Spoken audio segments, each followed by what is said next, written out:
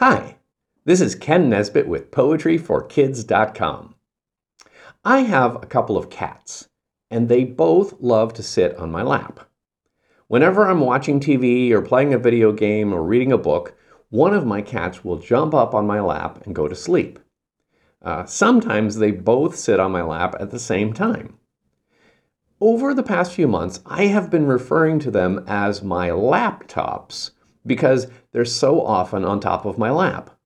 So it occurred to me that perhaps I could write a poem about getting a new laptop that was not a computer. I hope you enjoy it. I got a new laptop for Christmas. I got a new laptop for Christmas. It's awesome and couldn't be cuter.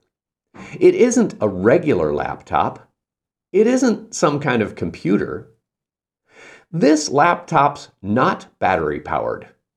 It's missing a keyboard and screen. It doesn't connect to the Wi-Fi. It's not some device or machine. And yet, I'm in love with my laptop. You might even say that I'm smitten.